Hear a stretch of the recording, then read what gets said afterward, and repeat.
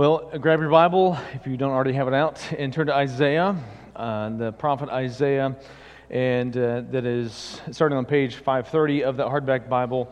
And we're going to be in chapters 17 and 18. We're going to knock out two chapters like we did last week. And the title I have this morning is Discreet Deliverance, and that will make a whole lot of sense by the end of this. But let me start with kind of a different idea, a different topic that I think is helpful for us here. I know that whenever we get to portions of Scripture, sections of Scripture that seem laborious to us because of maybe genealogies, because everybody loves those, or city names, or just a whole bunch of names, or how to build something, or land distributions, or the law, or oracles against nations that are ancient and extinct, we seem to not get really excited about that, but we seem to have a tendency to do what? We skip over those things or skim through them quickly and say, oh, okay, that's nice, and we move on with our Bible reading, we move on with our study. And why do we do such a thing? Well, I think part of the reason is that we want our Bible study, we want our Bible reading to be filled with quick-hitting thoughts that apply directly to our life, where we can easily understand and then apply that understanding to our life, such as maybe Matthew chapter 5, verse 46, where Jesus is teaching the Sermon on the Mount, and he says, "For if you love those who love you, what reward do you have? Do not even the tax collectors do the same?" So that's pretty easy for us to kind of take that, apply that, use that right into our life. It's pretty straightforward, and we like those kinds of verses. We like those kinds of teachings. It's really simple. But what do you do whenever you come across passages like Isaiah 15 and 16, like last week? What do you do in your reading time? What is your response to a text like that? Do you seem to skip through it until you kind of get to the good parts of Isaiah? And maybe that's what you're thinking. Well, we're kind of in this laborious part of Isaiah right now, and when are we going to get to the good parts, like Isaiah 53 or something? Well, last week, Jeremy led us through those two chapters. He helped us see what was there. He helped us unpack the truth that was hidden in it. And if you were to ask Jeremy, he would tell you that last week his studying for that message was one of the most difficult he's ever had to do for those two chapters. And I think what Jeremy did last week was a really good job of staying true to the text, of helping us also draw out the truth that is there and the truth that we needed to hear and we need to apply. And most of the time here at First Baptist Church, in the sermons that we preach, they are expositional sermons, which means that they are aiming at allowing the text to give us the meaning and the direction for the sermon. We preach through books of the Bible because the Bible says this in 2 Timothy 3, verse 16 to 17. All Scripture is breathed out by God and profitable for teaching, for reproof, for correction, for training in righteousness. Verse 17, that the man of God may be complete, equipped for every good work. So when we preach through books of the Bible like Isaiah that are long, that are laborious, that are difficult even to understand or to apply, we're acting out our belief in 2 Timothy 3. When we are digging through a book of the Bible together, corporately, as we're doing right now as a church, you are learning to do something. Whether you realize it or not, you are learning something. This is more of a catching instead of a being told something. You're learning to obey the truth of 2 Timothy 3, and you are learning how to feed yourself. This is what's happening, whether you realize it or not. Now, parents, isn't it a wonderful experience when your children learn to feed themselves? If you have small children, or recently those children have graduated to a place where they can actually take the fork and put it in their own mouth, this is a great day. This is an amazing day because you are not now required to stand over them, constantly feeding them off of your own plate. That's nice, isn't it, Mom and Dad? When you can go to a restaurant and eat your own food, and they can eat their own food.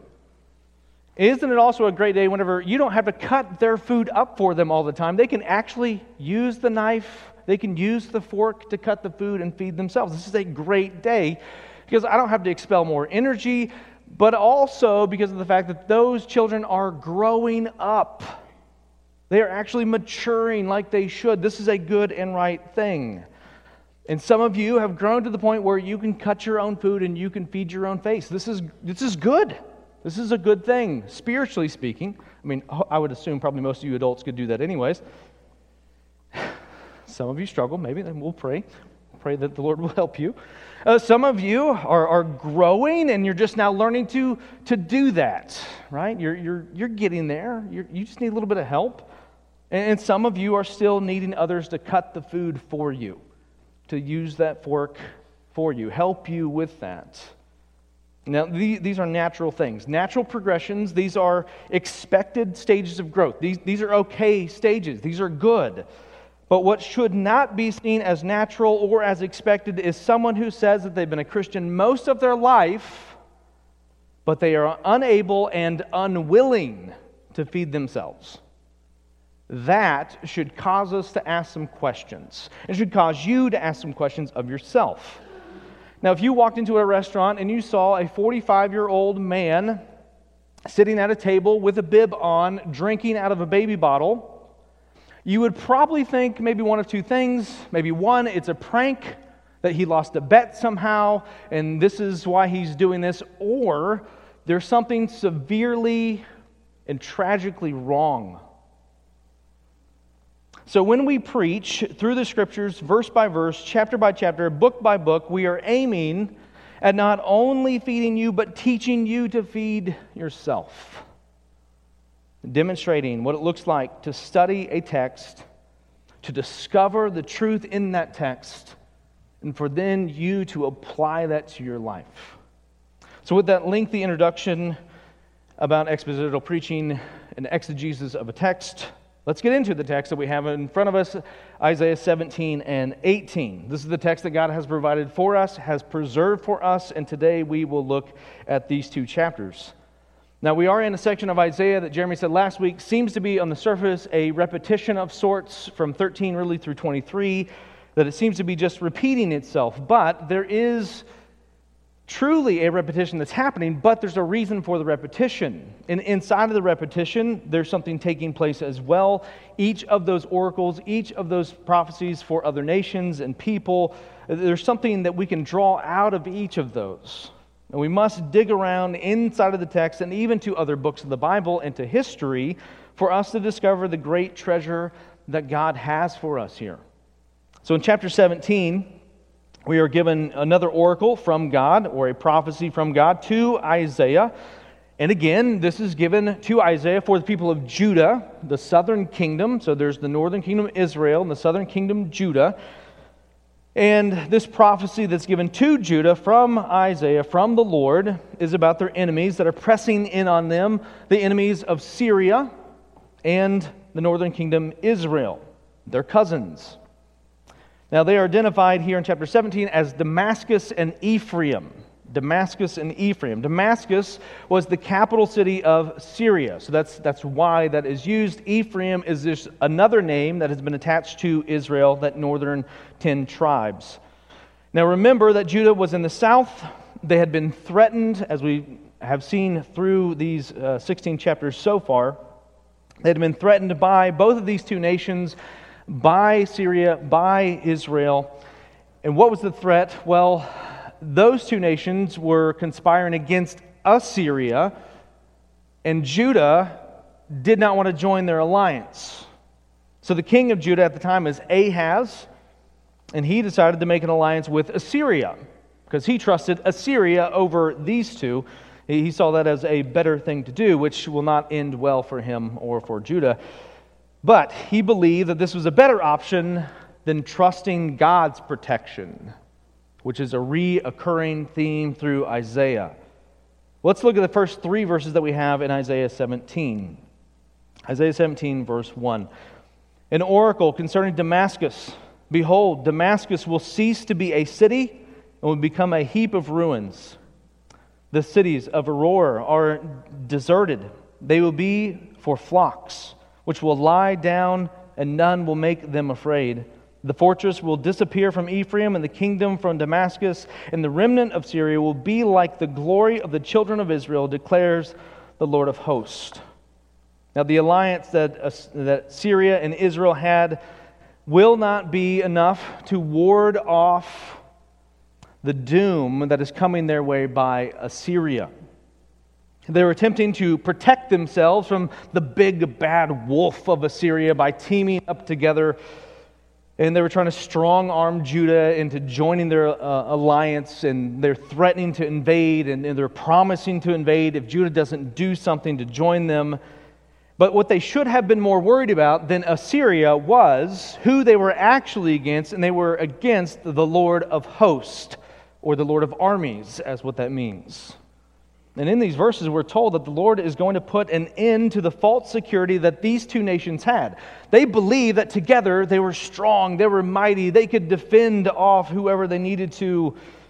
In their attempt at securing what they had, these things were all in vain because they had forgotten who they were actually up against. It wasn't just Assyria that was the problem. It was the fact that they were against the Lord. They were against God. And how often do we have this problem? Where we have forgotten God. And since we have forgotten Him, what does this do with our enemies? Well, the enemies, they look scarier. The situation seems to be really intimidating. We then try to devise some sort of way to defeat the enemy. And because of this, we've really forgotten about God and what God can do. We've forsaken Him like Judah has done, like Israel has done, and He has become our enemy without us even realizing it. Thinking of the enemy that's approaching, that's coming at us, we only see them as the problem, and we forget about God. We reject God in that, and God has now become our enemy because of that. Now with Damascus, this seems to make sense, right? With Syria, it seems to make sense that, well, they would act this way, they would think this way. They would be this kind of a people that would ignore God, that would forsake God. But what about Israel? What about Israel? Why would they be doing the same thing as a pagan nation? This idol-worshiping nation of Syria, why would they be doing the same thing? Why would they be teaming up with them? Why would they think like them? Act like them? It's because they had befriended them. That's why. James speaks about this in his 4th chapter, in verse 4, where he writes this: "You adulterous people, do you not know that friendship with the world is enmity with God? Therefore, whoever wishes to be a friend of the world makes himself an enemy of God." Now, this is a pretty good description of what Israel had done and had been doing for several generations, ever since the split of the kingdom. They were becoming friends of the world around them. And because of this, they were making themselves enemies of God. Now, John also writes about this same kind of idea out of 1 John chapter 2, verse 15 and 16, where he writes these words: "Do not love the world or the things in the world. If anyone loves the world, the love of the Father is not in him." Verse 16, "For all that is in the world, the desires of the flesh and the desires of the eyes and the pride of life is not from God, but is from the world." This is a definition that we're given of what does it mean to be friends with the world. So as James talks about that it creates a state of being an enemy with God, John gives definition to that. And Israel was loving what their neighbors loved. They loved what Syria loved. They were desiring the same things that their neighbors desired. They took pride in the same things that their neighbors took pride in. Essentially, they were just like their neighbors with a few different religious practices. This is called syncretism. Syncretism, where two schools of thought get merged together. Two religious practices getting merged together. Is this true for you? Is this happening in your life? Has this happened in your life? Is there any distinction between you and your neighbor who doesn't believe in Jesus Christ as their Savior? Is there any difference? I don't mean that, well, you go to a church service once a week, and this is your evidence of distinction between you and your neighbor. What I mean is about your pursuits in life. What are you pursuing? What do you desire that is different from your neighbor? Do you strive to have the same stuff as they do? Do you want your children to turn out like their children?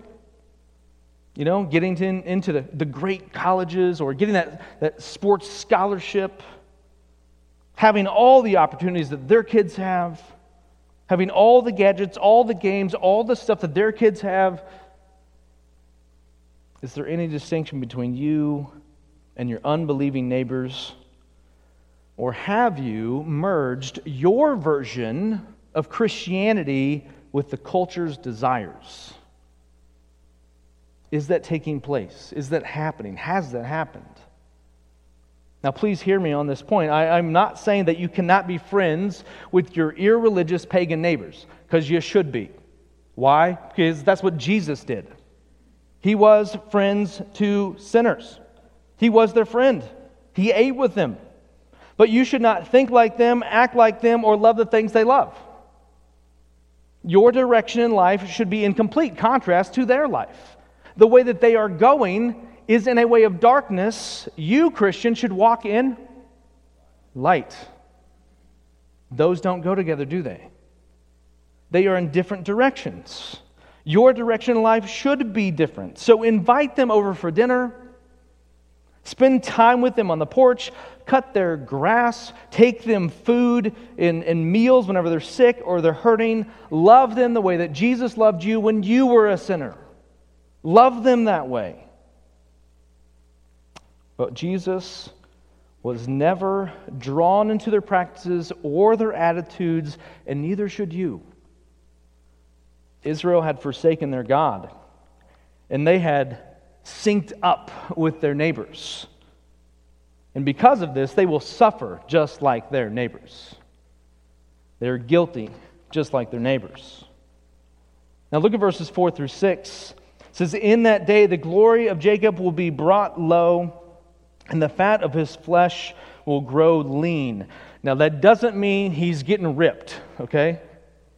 That means he's sick, dying. "And it shall be as when the reaper gathers standing grain, and his arm harvests the ears, and as when one gleans the ears of grain in the valley of Rephaim, gleanings will be left in it. As when an olive tree is beaten, 2 or 3 berries in the top of the highest bough, 4 or 5 on the branches of a fruit tree, declares the Lord God of Israel." So we hear how God is going to humble both of these nations. He's going to bring them both down. He's going to strip them of their wealth and of their health. And the survivors of these two will be like just a few berries at the top of a tree after harvest time, where the tree is beaten out or shaken and all of the fruit is gone. They'll be thinned out so much, like whenever a field is harvested, but there's just a few stalks left, and that can be gleaned. So the glory of these two nations will be reduced to gleanings. There's just a little bit left. Now, the picture that the Lord is painting is that the devastation to Israel and to Damascus, to Syria, is leaving a gleaning or a remnant from the whole, thus leaving room for hope. It's not complete devastation, complete destruction. There's a little bit of hope. Isn't this one of the themes of Scripture? A remnant people will be preserved by the hand of God, and from that preservation there will be hope. The hope for the world, Jesus Christ, comes from the remnant of Judah, which is who this prophecy is written to, right? This is a foreshadowing of sorts. Judah is given a picture of how God can and will preserve a people, and because of that remnant, there will be a hope of salvation.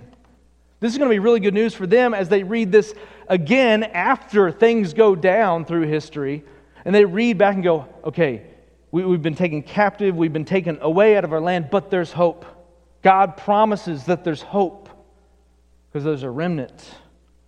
Look at the next two verses, 7 and 8. In that day man will look to his Maker, and his eyes will look on the Holy One of Israel. He will not look to the altars, the works of his hands, and he will not look on what his fingers have made, either the Asherim or the altars of incense. Now maybe you notice something strange in verse 7. Maybe not. Let me help you here. Maybe you notice something, because this is written to Judah, but about Syria and Israel, but the word that is used here is man. In that day, man will look to his Maker. Why is this used and not one of the two nations, or both of the nations? Why are they not mentioned here? Well, the word in Hebrew is ha-adam, which is translated mankind, which is what's used here. So this is a universal word and not a specific word to the survivors of Syria or Israel. Why is this? This is a general reference to people or humanity. Why not these two? Isn't this who he's talking about? Again, don't forget the context of this. Isaiah writing to Judah, God's chosen people. But here the Lord is saying that there will be a universal or across all mankind acknowledgement of who is the Maker of all things. Who is going to be the one that will be worshipped by all? There's only one. It's the only holy one. The chosen people of God will include more than just a certain bloodline, just a certain group. It will be out of all mankind, which leads us to a contrast that happens in 7 and 8 between these two. Those who look to the Maker will worship Him, and those who have been looking at the created things to worship, they will be judged. One group worshiping the one and only holy God, the other group looking at the created things and worshiping that. This is still true into the New Testament. There are only two groups of people.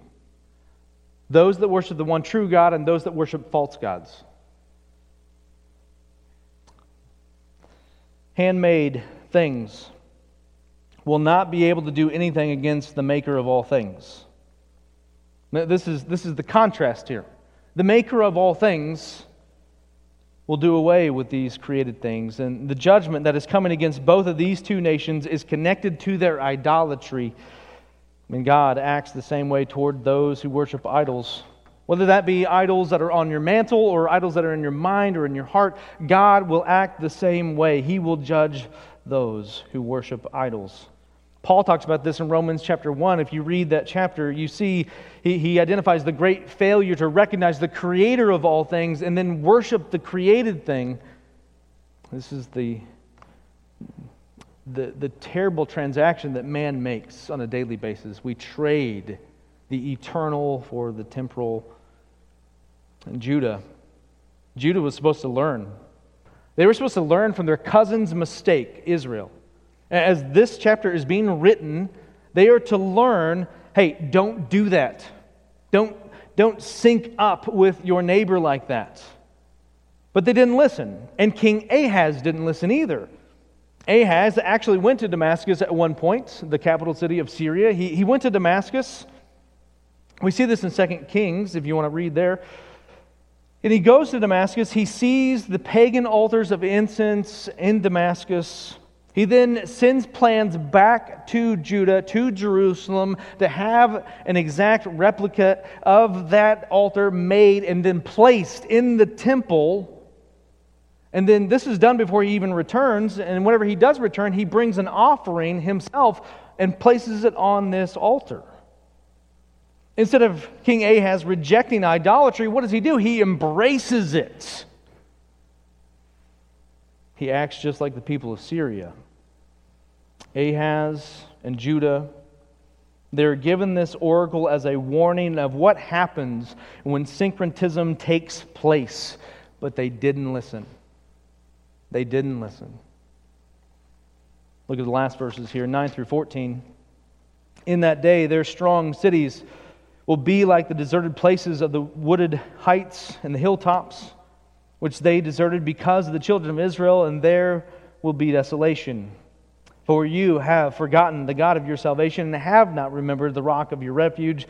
Therefore, though you plant pleasant plants and sow the vine branch of a stranger, though you make them grow on the day that you plant them and make their blossom in the morning that you sow, yet the harvest will flee away in a day of grief and incurable pain. Ah, the thunder of many peoples. They thunder like the thundering of the sea. Ah, the roar of nations. They roar like the roaring of mighty waters. The nations roar like the roaring of many waters, but He will rebuke them, and they will flee far away, chased like chaff on the mountains before the wind, and whirling dust before the storm. At evening time, behold, terror. Before morning, they are no more. This is the portion of those who loot us, and the lot of those who plunder us.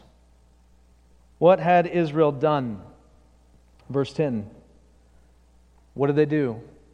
They had forgotten the God of their salvation. The God that had brought them into the promised land, the God that had preserved them in that land, they had abandoned Him. They had abandoned Him as their rock, as their refuge, and they went seeking to find some other source of protection, some other source of life, which Isaiah writes will only end in quick destruction, as verse 14 says. Before morning, it will be quick. The reference to the Lord being their rock does not mean that God is passive or immobile, as if He wanted to do something for them, but He was inert and He couldn't do something. The rock reference for them would be a reminder of the rock out of Exodus 17, where the rock poured forth life-giving water for them. The Lord,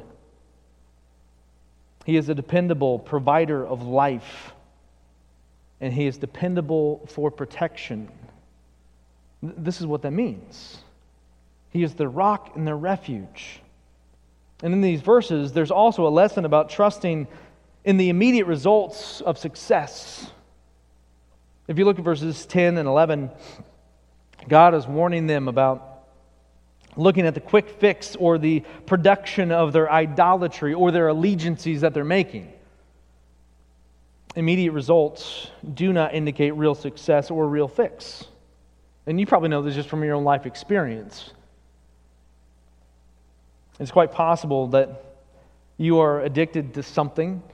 Maybe it's alcohol, maybe it's drugs, maybe it's porn, maybe it's entertainment, maybe it's drama, maybe it's attention, maybe it's a relationship, maybe it's your own family. And you keep running back to those things, hoping to get a fix that you think you need, but every time that you run back to that thing, your craving grows, your consumption grows, and every time you're left feeling empty and more empty. The reason why is that the immediate fix is no fix at all. People are impatient, right? Like you've been to Walmart, you know. You've driven a car, you know. People are impatient. They don't want to wait, nor do they want to do the hard work that it takes to see the good results. They just want results.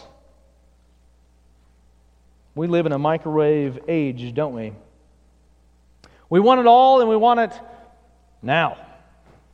Right now. We do this with our bodies, we do this with our finances, we do this with our stuff. We want instant success and instant results. This is what we want. Why did the people of Israel make a golden calf in the wilderness? Well, if you read that story, you find there's probably a couple of reasons, but one of those reasons is that they were impatient with God. They were impatient with Moses. And their impatience led to their forsaking of God. Just maybe this is your problem with God, thinking that His delayed response to the results that you think you need, that you desire, that you should have, has led you to a place where you've rejected Him, you've forgotten Him, you've walked away from Him. So what do you do? What do you do whenever you become impatient with God? You run back to these things. You run back to the addictions or to the strategies that maybe others have done who do not fear the Lord or hope in the Lord. And in that, you think you're going to find some sort of satisfaction or result that you deserve. The fix you find fixes nothing, but only creates a worse scenario because now you're even further away from the Creator or the Maker of all things. You've distanced yourself even more from Him than before. In 732 BC, Damascus falls to Assyria. This city that's prophesied here in chapter 17, they fall, just like what was predicted. It is thought that this prophecy is given to Judah 2 years before that happens. Israel in the north, they will suffer the same fate at the hands of the Assyrians because of their syncretism, and if Judah will not repent, Isaiah writing to Judah, if they will not repent of their similar practices of syncretism and idolatry, they too will suffer the same judgment. And these judgments from God that we've been studying through Isaiah so far, here's what they should be for us. Here's what they should have been for Judah. They should be a reminder to us of how repulsive sin is to a holy God. How repulsive is sin to a holy God? Here's your example. What was their sin? It was the subtlety of idolatry. The slipping and sliding into syncretism of how the world thinks and feels and acts towards sin. Here's the question for you. What are your feelings towards sin? How do you feel toward your sin? Does sin offend you? Does it offend you? Is it repulsive to you? Now, maybe somebody else's sin does, right? Like you're quick to jump on that one. You're like, oh man, let me tell you about these people. Let me tell you about this guy that I know. Let me tell you how repulsive he is and all the sin that he creates and he does. And maybe you're quick to do that and you think, yeah, their sin, it just makes me sick. You're right, Pastor. It offends me and I hate it. I'm not talking about them. I'm talking about you. Does your sin sicken you? And if it doesn't, why not? Because it sickens God. He hates it. Here's our example of how much He hates it. What is your attitude towards sin? Well, I want to land the plane of 17 and take off into the plane of 18 here. And I want us to look at the next chapter of Isaiah as we conclude our time this morning. There's only 7 verses here in chapter 18. I want to read that in its entirety, and then we'll talk through it here. Look at verse 1 of chapter 18. Oh, the land of whirling wings that is beyond the rivers of Cush, which sends ambassadors by the sea in vessels of papyrus on the waters. Go, you swift messengers, to a nation tall and smooth, to a people feared near and far, a nation mighty and conquering, whose land the rivers divide. All you inhabitants of the earth, you who dwell on the earth, when a signal is raised on the mountains, look, when a trumpet is blown, hear. For thus the Lord said to me, I will quietly look from my dwelling like clear heat in sunshine, like a cloud of dew in the heat of harvest. For before the harvest, when the blossom is over and the flower becomes a ripening grape, He cuts off the shoots with pruning hooks, and the spreading branches He lops off and clears away. They shall all of them be left to the birds of prey of the mountains and to the beasts of the earth. And the birds of prey will summer on them, and the beasts of the earth will winter on them. At that time, tribute will be brought to the Lord of hosts from all the people tall and smooth, from a people feared near and far, a nation mighty and conquering, whose land the rivers divide, to Mount Zion, the place of the name of the Lord of hosts.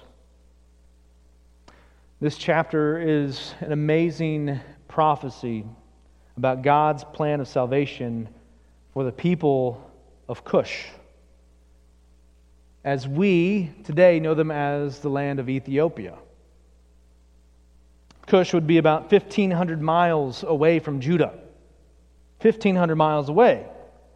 And these people of Cush, they look very different than the people of Judah, as they're described in verses 2 and 7 as tall and smooth. And I don't know if this is then a reference also to the people of Judah being short and rough. I don't know. Maybe that's not what is the application here. I don't know.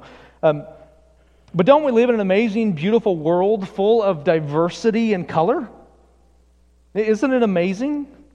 Isn't the human race amazing how our DNA can produce a variety of height, of skin color, of hair type, of hair color, of eye color, of nose shapes and sizes? And on we can go describing how DNA works these things out. As we study the Scriptures, we learn that every person on earth, even those that are still in the womb, are made in the image of God.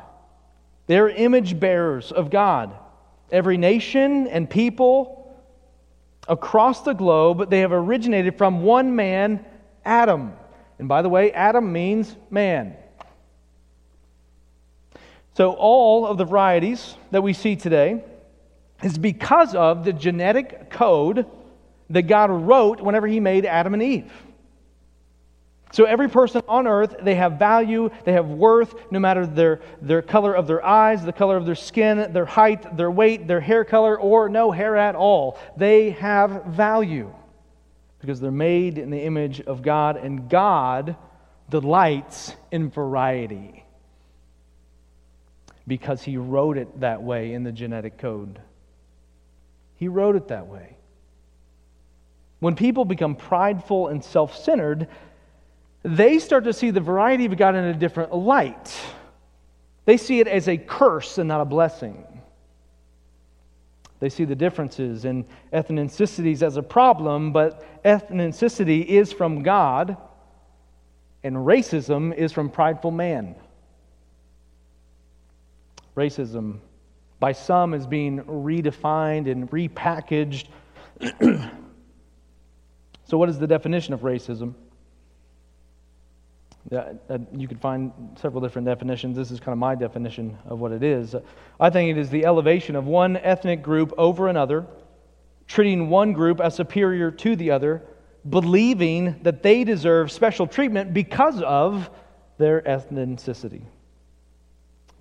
Racism breeds even greater levels of wickedness, where it leads to oppression and injustices that are tolerated inside of the culture and then praised even in the culture.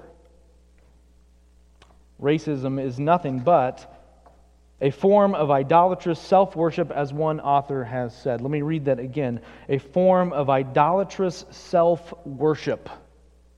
Think about that for a while. This chapter shows us that God takes delight in people from all over the earth, from every ethnic background.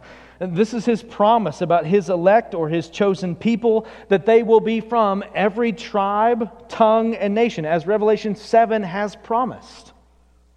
We're given a snapshot here in this chapter of what the global harvest of God will look like when He gathers His people. From one man, all the nations of the earth have come, Adam. And by one man, Jesus Christ, will all the nations be represented in heaven. And apart from Christ, they won't be there. In this chapter, God promises to bring a pruning to Assyria. This is what's being said here in these verses 5 and 6.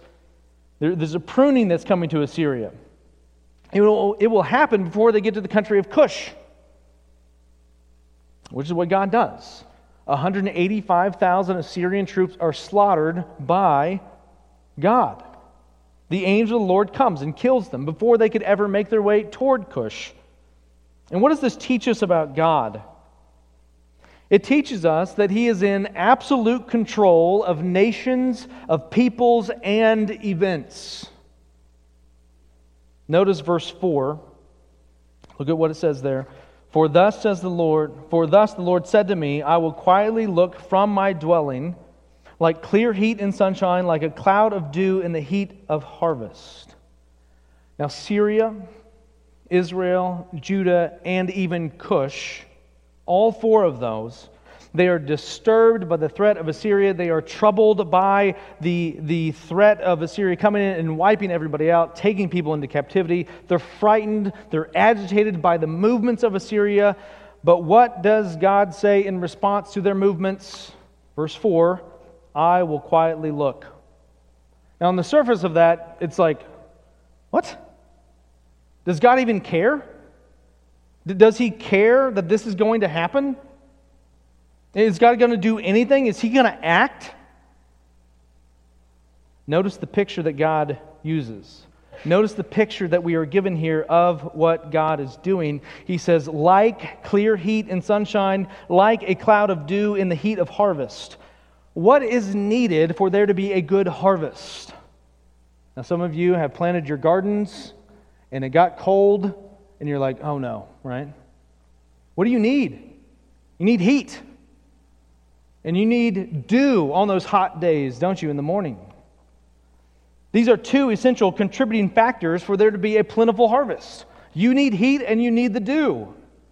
So get this, what is being said here. God is saying that He is going to look quietly from His dwelling, but that looking is going to be anything but passive toward the Assyrians' harvest. It is not passivity that God has. He is making it happen. The God of the Bible is not simply a watchmaker who made the watch, wound it up, and then threw it out into eternity and just, it's going to expire at some point. The time's going to run out. The energy's going to run out. No. That belief about God is called deism. That is not the God of the Bible.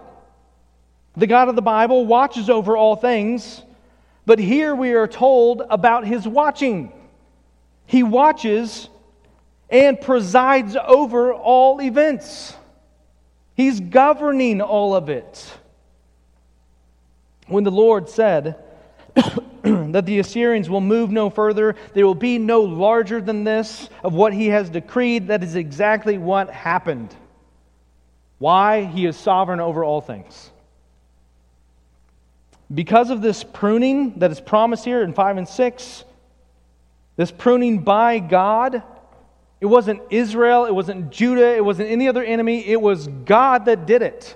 185,000 killed in one night. When this happens, the people of Cush will do what? They will send gifts to Jerusalem as praise to the God who stopped the Assyrians dead in their tracks. It's during the reign of King Hezekiah that all of this happens. Now there's other prophecies promised that the people of Cush will send gifts of worship to Jerusalem. This is just one of those. These are all pieces of a puzzle of God's plan of redemption to all mankind. And then we see in the book of Acts the culmination of God's plan, where a man from Ethiopia comes to know who Jesus is. We read earlier out of Acts chapter 8. And in chapter 8, verse 26 through 39, we have the story of the Ethiopian eunuch that is part of the royal officials. He was traveling on the road south of Jerusalem. He had come to Jerusalem to worship. And he was returning home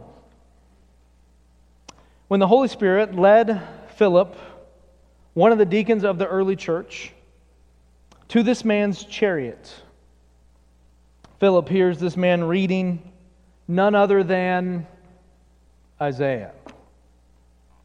Philip joins him in his chariot. He explains the text that this man is reading that he doesn't understand. He's puzzled by it. He leads this man to faith in Jesus Christ. And after Philip baptizes the man, he then continues on to his home country, and church history tells us that this man is the start or the beginnings of the Coptic church in Ethiopia. What an amazing God we have. A God who would make a promise to stop a mighty army in their tracks. That's pretty amazing. then make a promise that a people group 1,500 miles away would then come to worship Him for doing such a thing, would bring gifts of worship to Him, which is all what happens in Isaiah's day. But the twofold prophecy of chapter 18 shows itself again in Acts 8, where God puts two men on the same path at the same time, while one of them just so happens to be reading from one of the prophets that predicted that the Lord would receive worship from that people group. What would seem to be, to some, maybe as merely a coincidence, is actually the providence of God showing up. The Lord promised that this people group would bring gifts of worship to Him, and now in Acts 8, this man is the start of eternal gifts of worship being brought to the Lord because of his newfound faith in Jesus Christ. He's the start of that. One of the major themes in the book of Isaiah is found in these chapters that we are in the middle of, 13 through 23, which is that God is active in the history of Israel and Judah. He is active in it. And this activity is for the purpose of drawing other nations into worship of the one true God. His activity is not only with Judah or with Israel, but it is taking place amongst the peoples of the earth. Even Cush, all the way in the south to Cush, even those people, God is working. God is doing something. God is drawing people to worship Him. And this is why we should be about reaching the nations with the good news of Jesus Christ, just as Philip did. This is why we should be about welcoming the refugees who have been dispersed because of war and famine. This is why we should be about engaging people who do not look like us or act like us. Because of Jesus' life, His death, and His resurrection, we can go to the nations or to our neighbors with the hope of Isaiah 17 and 18. We can proclaim to them that there is a refuge and there is a rock to depend upon. And His name is the name that is above all other names. You know it. Jesus. Let me leave you with two questions to reflect on this morning. Who can you bring? Who can you bring the hope of Jesus Christ to? Who is that maybe you need to go to bring that hope to them? Maybe it is a nation. Maybe it's a people group in our nation. Maybe it's just your neighbor. The other question I want you to ponder on and think through this morning, pray about, are there areas of syncretism in your life that need repented of? What was the problem of Israel? What was the problem of Judah? Their idolatry. They adopted the same practices, the same thoughts, the same desires. They synced up with another nation in their path. Are there areas that need repented of this morning in your life? Let me give you just a few moments to pray. If you want to come to the front and pray, we welcome you to do that. If you want to talk to somebody about salvation or other questions you have spiritually or physically, we would love to have those conversations with you. You can find me or one of the other elders. We would love to have those conversations with you. Let me give you just a few moments, and I'll pray for us. We'll sing one final song and then be dismissed.